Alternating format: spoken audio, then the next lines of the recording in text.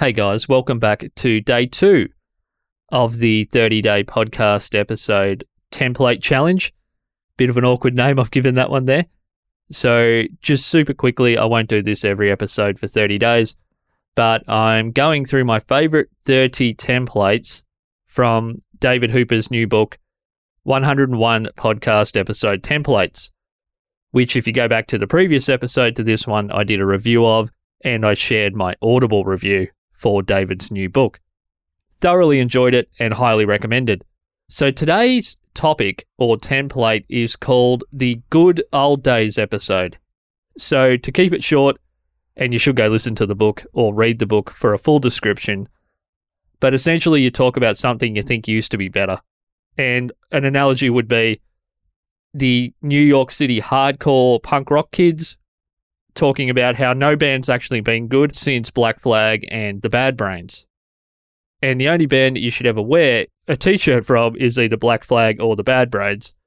So I used to love, back in the day, when podcasters saw the medium they were in and they were creating for as an audio-first medium.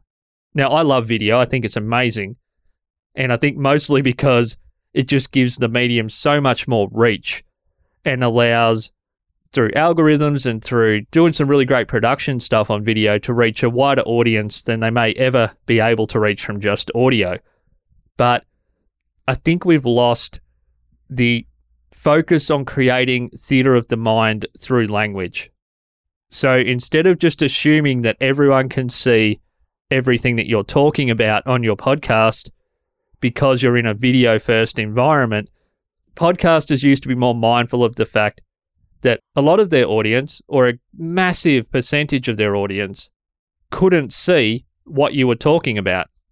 And they would describe it to you in such great detail that you were fully on board with the funny thing, the strange shirt the person was wearing, the dumb hat they had on, the thing in the background that fell off the shelf behind their Skype guest.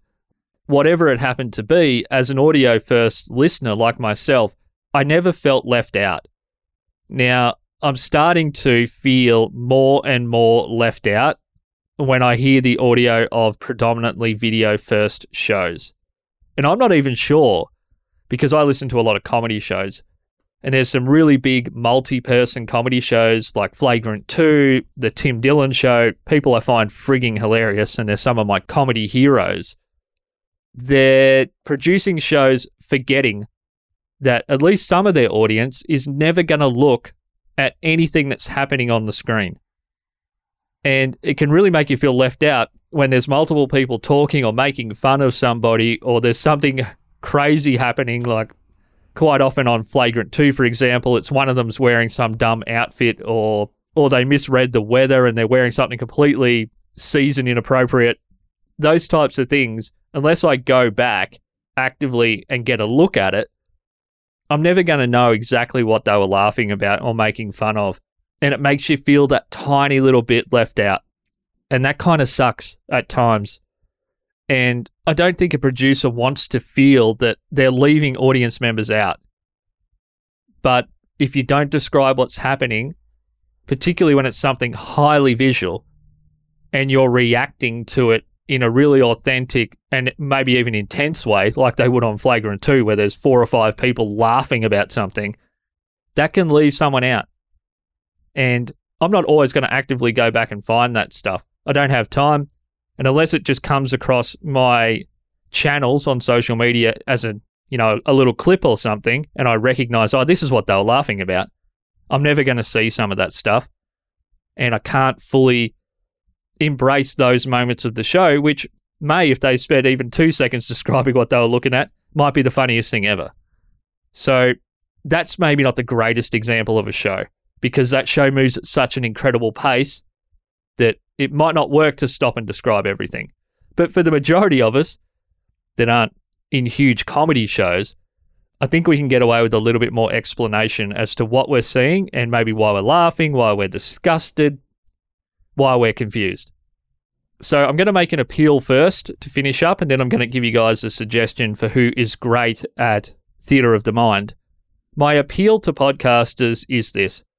please don't forget about your audio first listeners as you move into video. And someone who I would suggest you go check out, if you're wondering, oh, how do I create theatre of the mind without sounding like I'm over-describing things or being a tryhard, as an Australian might put it, go and check out a guy named Brian Brushwood from the show Cord Killers. Cord Killers is video first, but he is a master of illuminating visual segments, moments, strange stuff that's happening on their live streams. He's just really great at theatre of the mind. I mean, you're probably going to love the guy or hate the guy, but there's no denying his skill that he can just add so much to the audio experience through language. Righto, guys, so I'll put Cord Killers in the show notes. I'm recording this as old school as possible because it is a good old days episode. I'm recording into a Roland R-05 recorder, which was my very first ever audio recorder, with an old set of Behringer headphones, which sound awful, but they seem to be pretty durable. I mean, I've thrown them in and out of boxes for 10 years and they seem to still work. And I'm holding an Electro Voice RE320 microphone, which is about the closest sounding mic I have to a Heil PR40, which I got rid of a few years ago. So not exactly the same sound as what I started out with in the medium, but hopefully it sounds okay. I mean, I'm in an untreated room in a bedroom, so pretty similar to how it all got started for me back in 2011. Righto, the good old days, guys. Embrace them. And please, if you're moving into video, don't forget about us people that just listen. Okay, guys, in the next episode, the template we're going to explore is the rant. Okay, I'm looking forward to that one. Catch you later. Bye-bye.